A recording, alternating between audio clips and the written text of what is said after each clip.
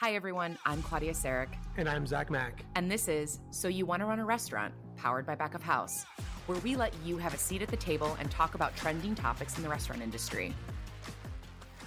Hello, everyone, and welcome to another episode of your favorite podcast, So You Want to Run a Restaurant. So, Zach, are you excited for our guest today? Oh, I'm really excited to talk to Carlos, actually. I think this is going to be a really interesting conversation. He's done some truly groundbreaking stuff, and he seems like the technology side especially, obviously, seems like a bit of his forte. Oh my gosh, I know. He's third generation owner of his family's restaurant business, which again, another family business that we have this season. I feel like this is now our fourth or fifth guest of the season that's grown up in a family restaurant, which is really cool. It's good to see the strong lineages like that. So he's going to talk a lot about, we're going to bring up his use of robots in the restaurant space. Have you ever, this isn't exactly everywhere yet, but what's the closest you've come to interacting with a robot? Even if it's not a restaurant, I guess. Yeah, I have not yet. I know that we put, I've seen the Duxi robotics in action before, and I went to one of the conferences that I went to on restaurant technology. They had a ton of the pizza making robots. They had the smoothie making robots, all of that. But I haven't actually been to a restaurant yet in Chicago where they've had like a server coming out and delivering my food to me at my table. Remember the first time, this doesn't count as robotics, I suppose, but like automats and things like that move around. Like I had an experience in London back in the day with the conveyor belt sushi, which apparently is coming back. Oh, true. True. I the did one have thing that, I will never ever forget, an event I attended. It was like a kind of low key secret party, and they had rented out a bartending robot named Bar2D2. And this thing was amazing. You'd literally like press, be like, I want a gin and tonic. It'd be like, boop, and then it would drop a little cup into its belly and then fill it up. And then it would like spin its head around and had a little blowtorch and it would make fire come out of its mouth. It was one of the coolest things.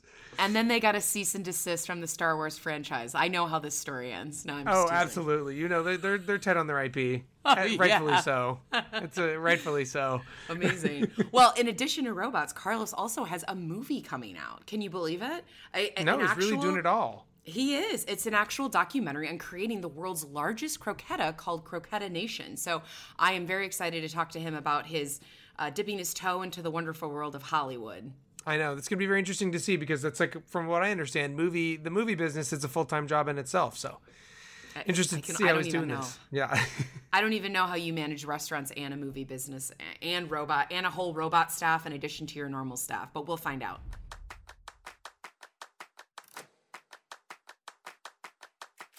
All right, so we are so excited for our guest today, Carlos Gazatua of Sergio's Restaurants in Florida, to talk to him about robotics, croquetas, and keeping a beloved family business afloat through the challenges of the last 2 years. Carlos, thanks for joining us. Thank you for having me. And from sunny Miami, nonetheless. Absolutely. Beautiful weather. Speaking on behalf of all New Yorkers, I'm going to tell you right now, we're very jealous. So, Carlos, we're really happy to have you on today. Thank you so much for taking the time to talk to us. So I just wanted to start things off where we usually do and ask, you've been working with your family's restaurant since you were very young. I just was wondering if you could tell us a little bit about what it was like growing up and how you connected to the family business at a young age. Yeah, I think I had the advantage of working in a family business at a young age, seeing my mom, my grandmother work. That kind of blue-collar hospitality background, I think, really provided me with the advantage of just understanding what it takes to survive in such a volatile industry. It's a great industry, but it's also one that has a high percentage of failure. So I think just kind of working and seeing what it takes to work in as a dishwasher or in the kitchen line or on the windows, which for us is very famous for Cuban restaurants. And that interaction really created me a sense of grounding, of hospitality and service. And I think everyone should kind of have that opportunity to work with people, because no matter what it is that when you work with people, you kind of grow up a little bit with empathy. You're able to tie in with their emotional intelligence, and you're able to work on your emotional intelligence on how you can adapt and create conversations, which is really needed in the new generation, because as we go more tech focused, we lose those opportunities for conversations and be able to have that dialogue with anyone. It doesn't matter if you're white collar, blue collar, what kind of job you are. The goal is restaurants and hotels, I think, provide an opportunity of a community. Not a lot of people are going home and inviting everyone into their house. In fact, a lot of people are going to cafes and coffee shops and restaurants. And now with the new virtual world, it's kind of like, hey, let's go meet up for coffee or for drinks. I think it's that experience that I think is an advantage for me. And I think it's something that I encourage all the young people in America to kind of jump in and work at least a few years or a few summers, let's just say, in the restaurant industry, even at a young age. No, it's important. For me, it was foundational. I didn't expect to end up in the industry that I'm in, but those first few years, it just kind of, even just outside of like knowing how a restaurant runs, I think it's just like a lot of education that can be applied to different areas of life, because it is such a different, special kind of environment, as we are all very well aware. So I also was wondering, you're a JD MBA, am I wrong? That's correct. So that's very impressive, and that's not usually something people go into or something that they pursue if they have designs to go into the restaurant industry, unless you have a idea to be like a lawyer burger shop. I don't know. But was there any idea when you were going for that, when you were pursuing those degrees, that you were going to end up back in the hospitality world, or is it just kind of where life took you? Well, thank you for the question. For a lot of restaurateurs out there, they're mostly in the fire, living day by day, trying to get by.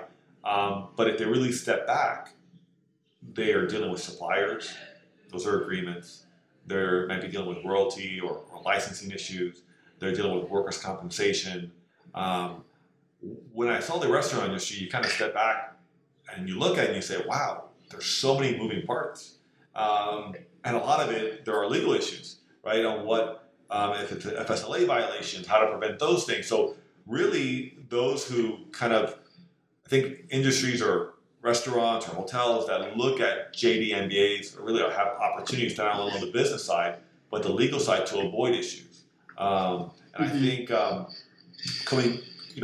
what I wanted to do in the future was, when I was young, was, hey, I might go back into the business, I might not, but I wanted to give myself enough skill sets that I don't have to be tied in the kitchen. How can I bring my value better than being third generation than the first and second generation? So the first generation in every restaurant or any type of business, doesn't matter, are really the grinders, the ones that are just in there, they know the business, every piece of the business really to operate, but they can never really focus too much on cost or how to make it more profitable, because they're just not in the business world to understand that. The second generation gets better, and I like to say the third generation, obviously the percentages go down every generation to ruin the business as well, because they don't know the operational side.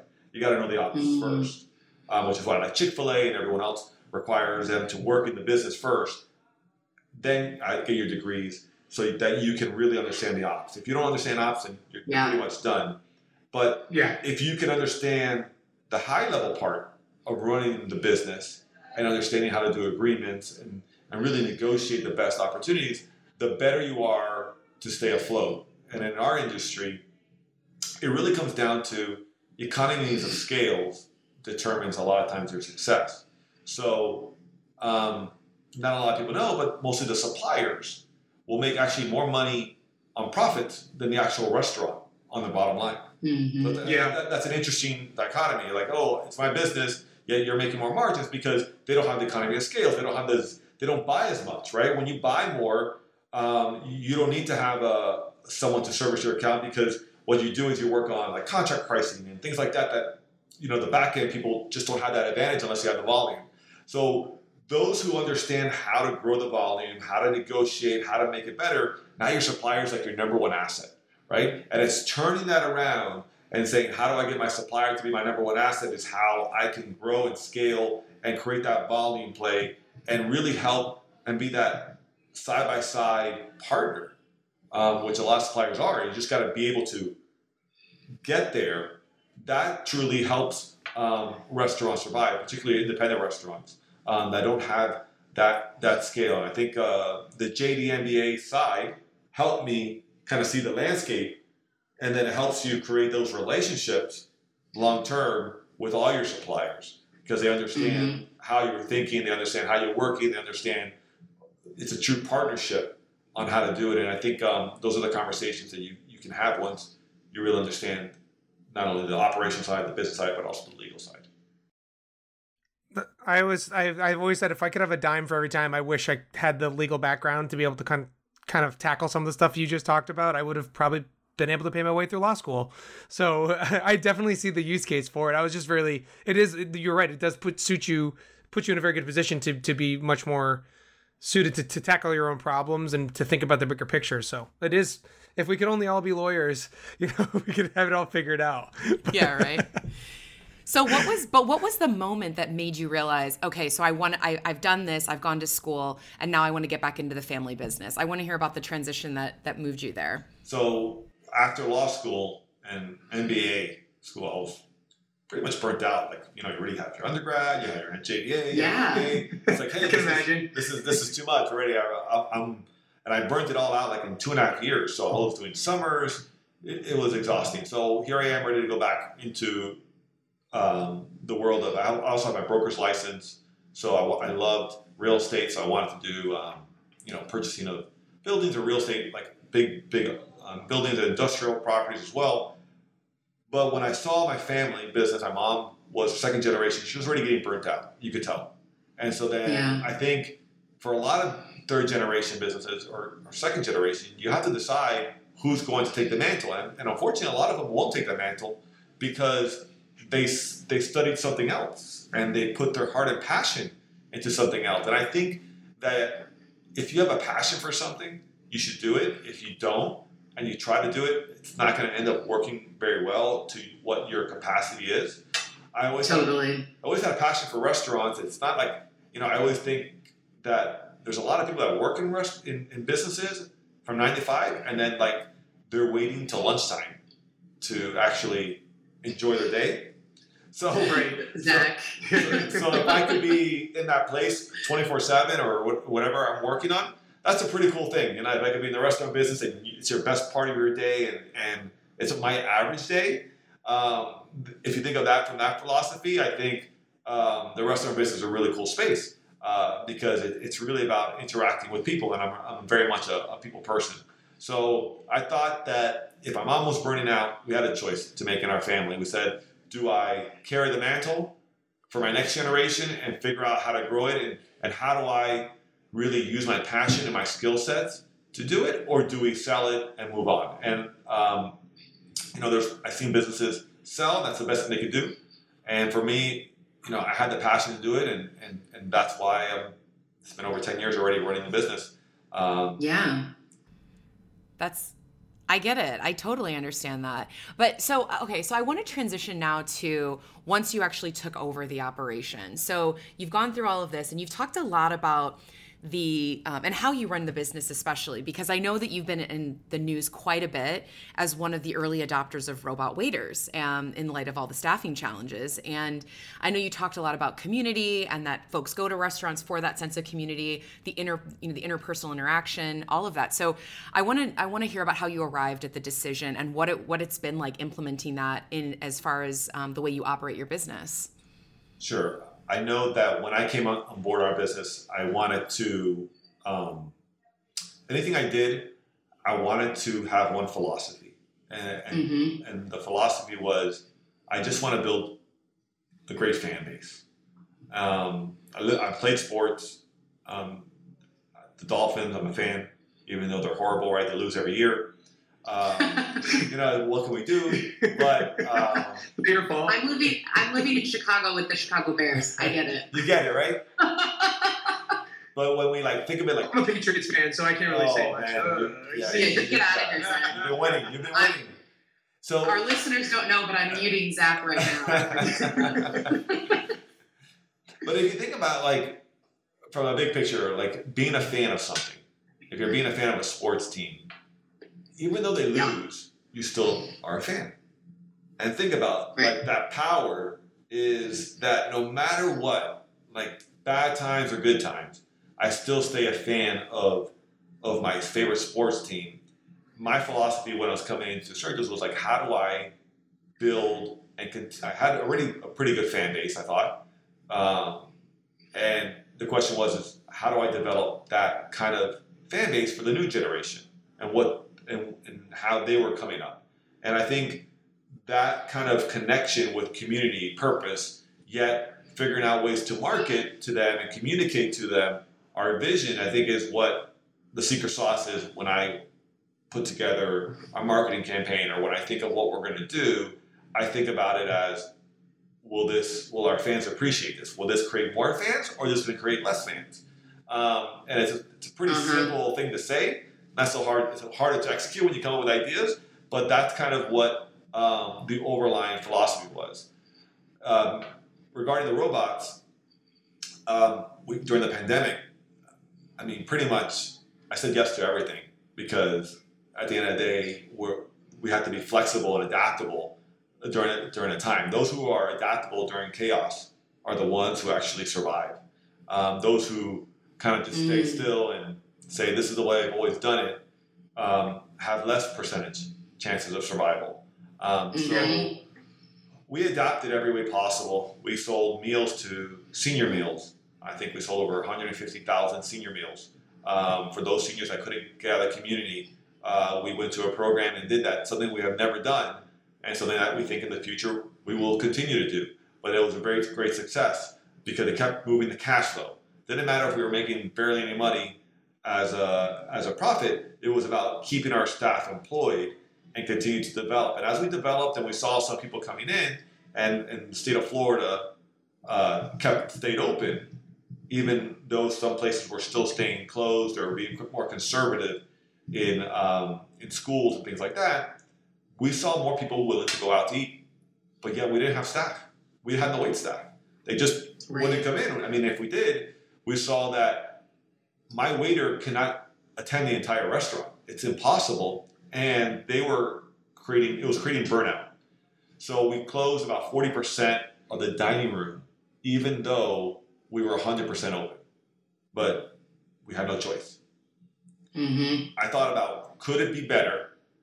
I saw these waiters running around, and I go, what if the waiters could just stay on the dining room floor and we could bring food to them? And that's where the technology and robotics came in. I reached out with a couple CEOs and I said, I had this idea. Can we have a robot take the food to the server, and the server doesn't leave the dining room and stays with the guest? They can make more tables. Is that even possible? And then I was able to connect with a CEO in Silicon Valley that was already been working on this idea for Korea. And we talked for 20, 30 minutes. He said, you want to see the product? I said, no. I just want you to see how fast you can get here. And we were able to turn around everything within 2 weeks without even seeing anything on testing this pilot. 2 weeks? 2 weeks. Without seeing anything, without doing anything. I just said, I'm ready to go. I'll test it. Give me an opportunity. And that was history, right? We implemented it. We got a lot of news coverage. Everyone thought, hey, is this taking away jobs? I think little by little they realized what was really going on, which was we don't really go to Home Depot and yell at the forklift for taking away someone's job. In fact, we celebrate the forklift because it takes the product down and is able to help you take out a product. And the same thing is what the robots was in essence was going to do for us was create some entertainment value, but also be able to really make the server life better by them taking more tables. We were able to increase about 30% increase in sales for them, because if they were only going to take 3 tables, but now they can take 4 to 5 tables, now they've got more money. And if the tip went up, that can help. So for the sake, I've been watching some of these videos, and it's actually really funny. You're right, it is entertainment value. Yeah. First and foremost, you see that it looks like a little R2-D2 because we're in an audio medium now, a little R2-D2 style thing, bringing you your food, and the space age is here. We're seeing this. But for the people who haven't seen these videos yet, can you explain how this process kind of works? Like just a quick rundown on like what these robots are actually capable of doing? Yeah, so the robot they 3D map the entire space. It basically works off the walls of your restaurant or your hotel or your venue. And it has 3 layers. and you put the food on the layers as the food comes out of the kitchen, and then you just touch the table because as it gets 3D mapped, you can actually pinpoint where the robot goes based on the traffic patterns of the restaurant and where they should position on each table, because we know each table has a better position where the robot should go. But also the robot has lasers, and as it walks around, it lasers in front of itself, so that way if someone jumps in front or a kid gets in front of it, it'll stop and it'll wait till that obstruction goes away and it'll continue to its space. Well, what we tried to do, Zach, was I didn't want to take away the hospitality experience. I didn't want anyone to think that this was a replacement or a substitute for the server, but I wanted to be an assistant for the server. If you ever watch Star Wars, no one's ever complaining with the little robot maybe doing a drink and the bartender giving that person a drink in Star Wars during the bar during the movies. Why? Because the R2-D2 is an assistant. And so in essence for us, what we wanted to do was create an assistant for our wait staff and create a competitive advantage that in our restaurants you work less and make more money. And that's a pretty good tagline to have for any wait staff. And that was kind of like the essence of what we're doing. But that's only the first stage, right? Robotics as an assistant is only the first stage. The second stage that we just implemented and we're still working through will be the integration of robotics with your POS system. So imagine a world where you're eating at a table at a restaurant and then you charge and you pay your bill and then you get up to leave. What if when you paid your bill, one of the other robots would come to the table, a little bigger area to put the dishes, and it would be easier for the server and the busser to put the dirty dishes on that particular robot, we call it the busser assistant robot, and then that will take it to the dishwasher or the pit area. Wouldn't that help turn the table faster? Would that help make the wait time less for the customer so they can focus on sanitizing the table, manicuring the table, and getting ready for the next customer that comes in? So those 5 minutes here, 2 minutes here, 1 minute here, all make a huge difference during peak times of an operation. That's really funny. It sounds like the staff and your customers really like it too. We did a survey recently. We just hired a marketing agency. We're doing some rebranding, and they spent interviewing people 20 years old, 30 years old, 40 years old, 50 years old, all the way to 60-year-olds. And because that's pretty much our demographic. We have a huge base.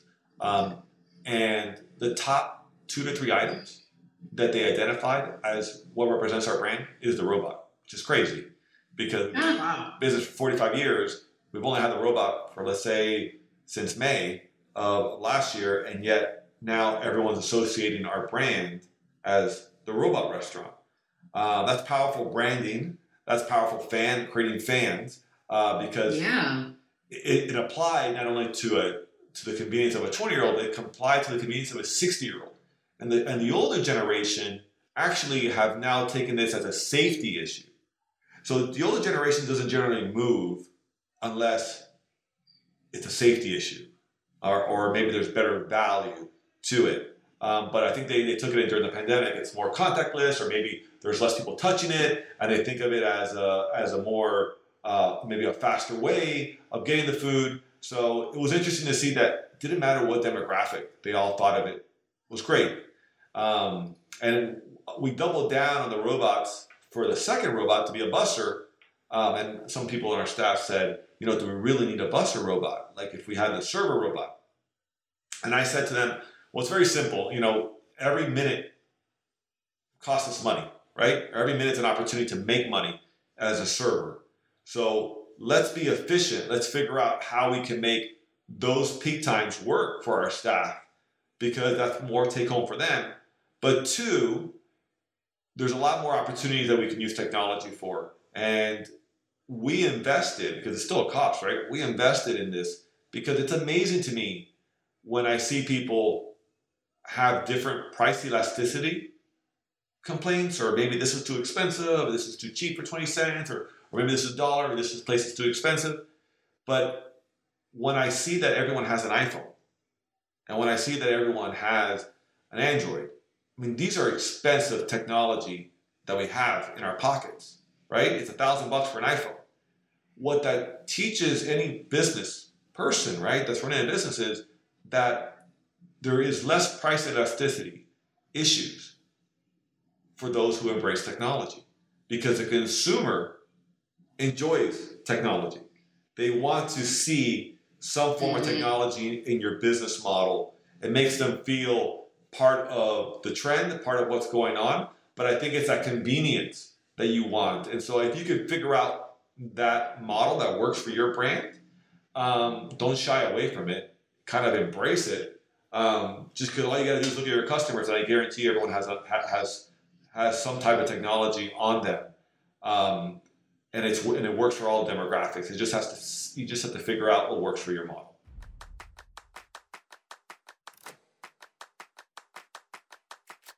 Trust 20 is a proud sponsor of the So You Want to Run a Restaurant podcast. Trust 20's ANSI accredited food handler certificate training is the freshest course on the market and made with the worker in mind. It's interactive, entertaining, and the test at the end is even gamified. Yes, you heard that right. Get your new team members up to speed on food safety in no time. Today, right now, this second, you got to do it. Trust 20 Food Handler Certificate training is available for individual and group purchases. Head to their site, trust20.co, again, that's trust20.co, and sign up for the newsletter to stay up to date, because Trust 20 will also be launching a food allergy certificate training this spring. Get your team a certificate today.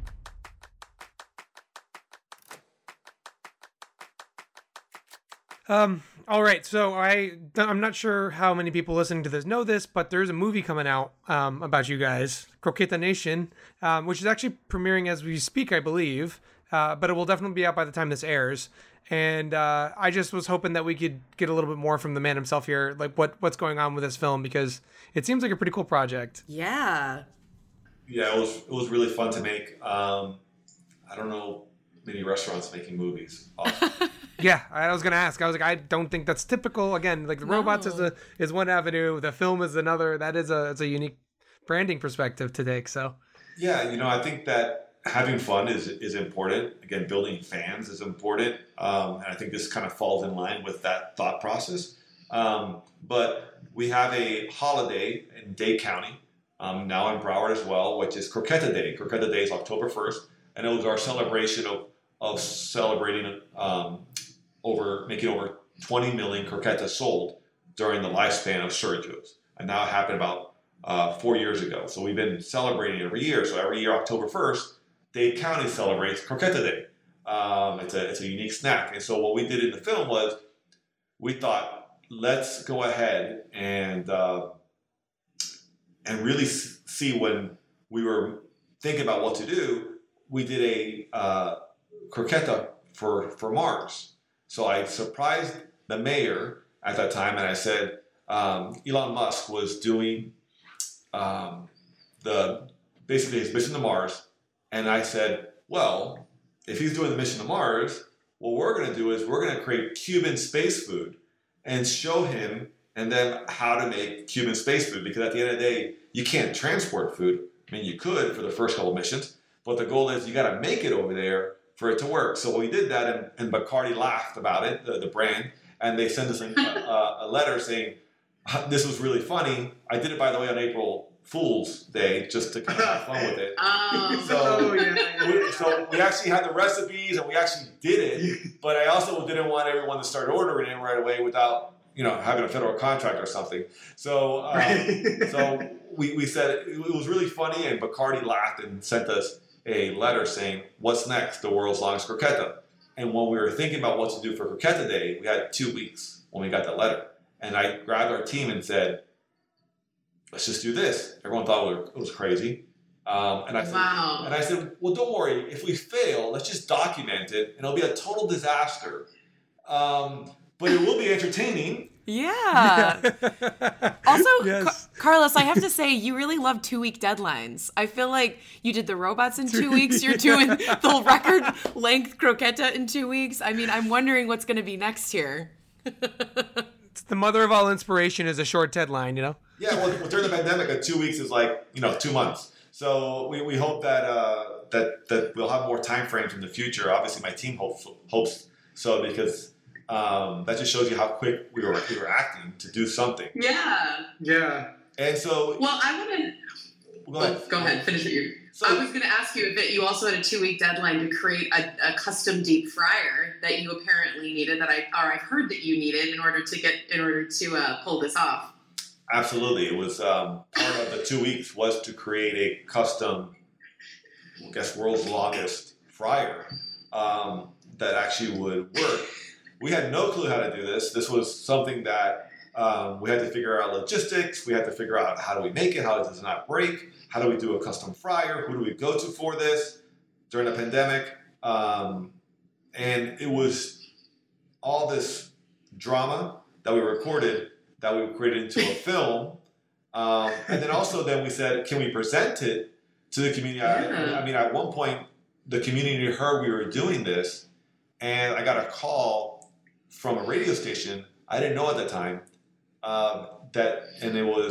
they were pretending to be from France and be part of the French embassy in DC, saying that how dare I try to make the world's longest croqueta, because croquetas came from France. And they were yelling to me in French and saying that, how dare you Cubans take all this credit for making this food. And it was really funny down here because they really pranked us really well.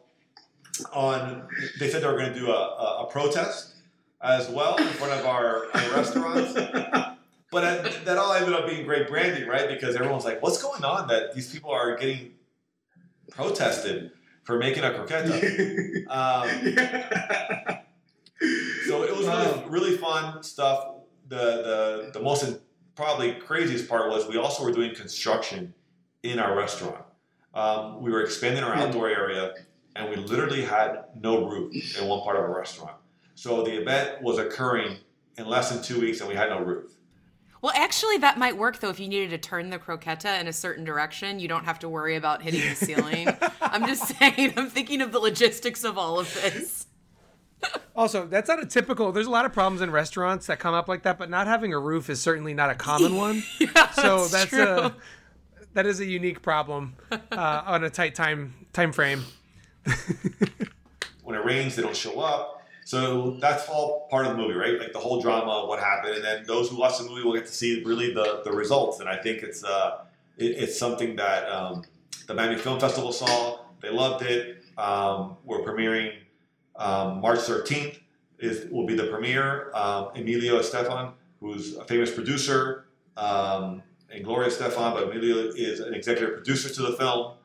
So we got Hollywood, a little bit of Hollywood in with this because they love what we did. And yeah, it's just a really cool thing for Miami, for the community, and it just shows at the same time, like, you can make culinary fun ideas, fun marketing ideas, but at the end of the day, it's also like we can all choose. I think when you unwrap everything, it's community, it's adversity, it's teamwork, it's culinary fun, but it's also, I think, a decision we all can make in real life, which is making a decision that you could be a hero to your own movie.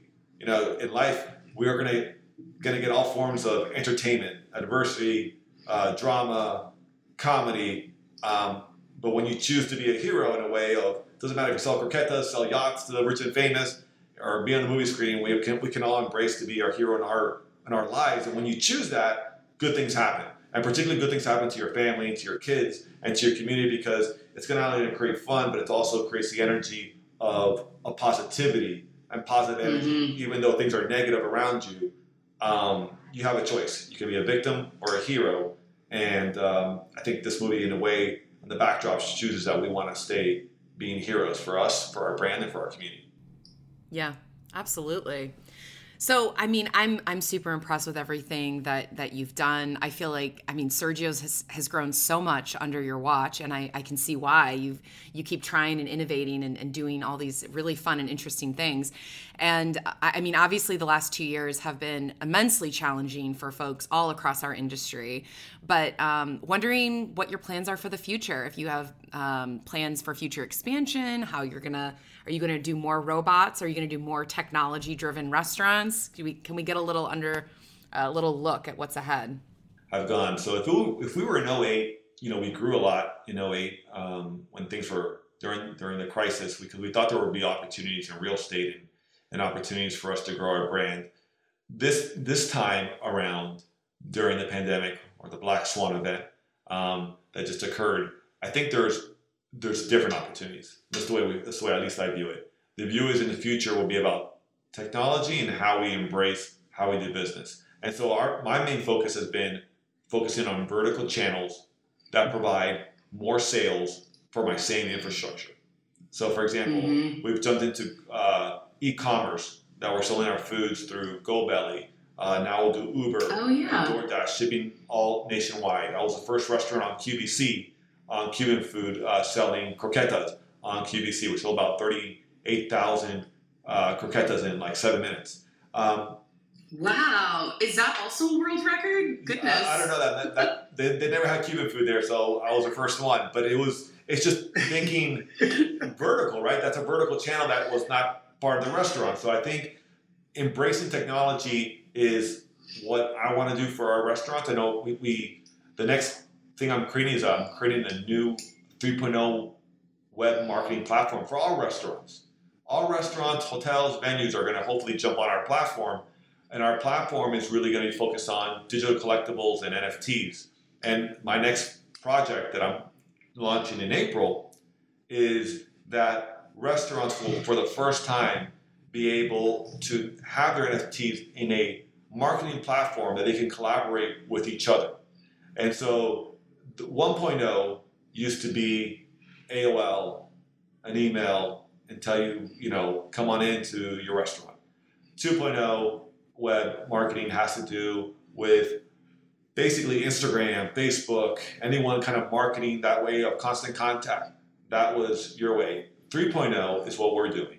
3.0 web marketing will be, you'll be selling cards that represent rewards that will be able to be activated and reactivated once those cards expire. So we visualize a world that if I spent $10,000 in a marketing campaign, or some people spend millions in Super Bowl, and you spend it the next year, everyone forgets about it because the reality is you just spent all that marketing dollars and nothing else. Well, imagine a world that you would sell basically NFTs through fiat money or crypto, depending on what it was, where you can reactivate those and say, by the way, whoever has this card that bought it, you get a free bottle of wine on Fridays at my restaurant for owning something 2 years ago. So if I said, hey, let me create an NFT for a free coffee, for example, I'm only going to do 1,000 of them, and people buy it.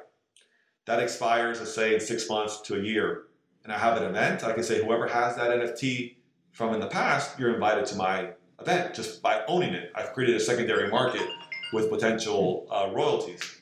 Well, imagine a world also where brands can collaborate in the future. Imagine a world where I can say, this is what we're doing with our platform. Imagine a world where I can say, by the way, let's just say Burger King is coming out with an NFT in our platform, and it's a burger, picture of a burger.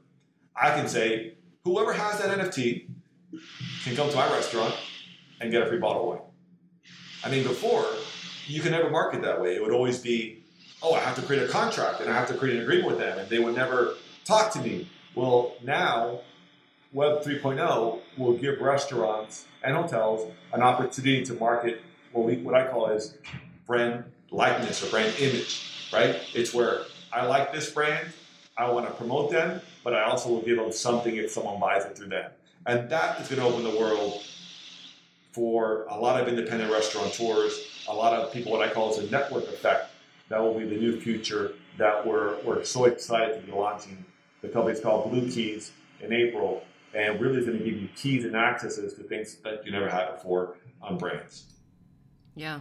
And I feel like you're in the right city for it, because isn't Miami the place where crypto and NFTs and everything like that is exploding? So you're right in the middle of it all. Yeah. Well, so fascinating. Well, thank you so much, Carlos.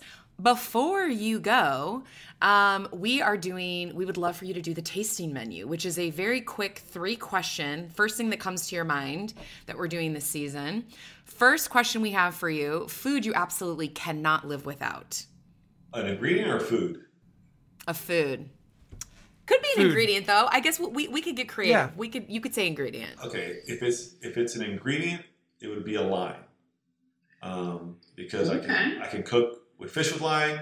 I can make drinks with lime. I can do anything with lime. I think lime is one of my favorite ingredients to use. If it's that's a good answer, yeah. Yeah, to me, like people say salt, I think lime is first, then salt. And if it's a food item, I love pizza. So once in a while, it's hard to live without pizza. I feel like that would be a lot of people's answers too. So. Oh yeah. Restaurant technology that you cannot live without. Wow, restaurant technology.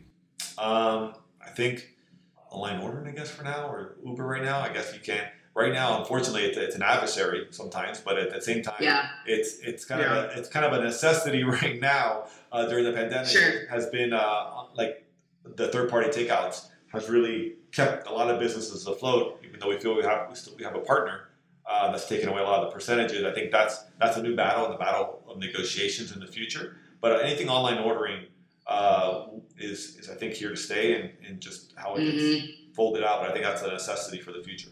Yeah, I feel like a lot of other restaurateurs would probably say something similar. So, all right, and last question. If you could go for another world record, what would it be?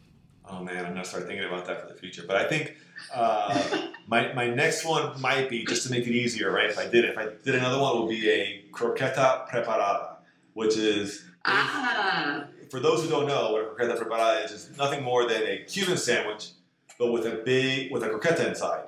So imagine we did the world's largest croqueta and just put it on top of a Cuban sandwich, and then I would get a bunch of abuelitas or grandmothers, and I would iron the entire Cuban sandwich with butter and an iron, and just have that visual. I was gonna say that means you're gonna have to come up with a long oven. No, that's what I'm saying. I wouldn't come up with a long oven. I would have just my grandmothers all lined up, 100 grandmothers lined up with the press. Like instead of doing it for your clothes, they would just press the entire sandwich with butter. I think that would be.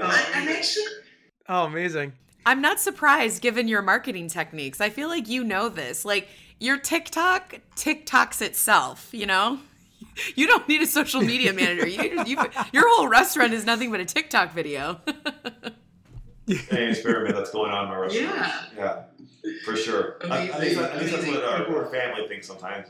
They say, how do you come up with these things? I'm just like, well, I don't know, maybe, I don't know how I come up with it, but the goal is, I think everyone's PI index is a little different, but I'll just stay young. I have 3 kids. Hopefully they'll keep me abreast with everything that comes in the future as well. Exactly. Totally, absolutely. It's good to be on top of that stuff and to not know what's going on, right? Right. Awesome. Well, thank you so much, Carlos. This has been a great conversation. We look forward to watching the documentary when it comes out. And you were great to have you on today. Thank you, Zach. I had a fun time. Thank you so much, Carlos. It was great meeting you. Likewise. Want to hear more, listeners? Then you need to head to backofhouse.io, where you can find the latest on restaurant technology, food service industry news, a ton of free how-to guides, like how to digitize your space, how to work with food influencers, the latest on restaurant relief, and more interviews with industry experts. And while you're there, definitely remember to sign up for their free weekly newsletter, Eat.News. Back of House has a team of food service industry writers and journalists who cut through the noise and give you the headlines that you really need to see each week. This is honestly one of the best weekly food service focused newsletters I've ever read or seen, and I wouldn't say that if it weren't true. Follow us on Twitter at BOH_podcast and at We Are Back of House on all other platforms.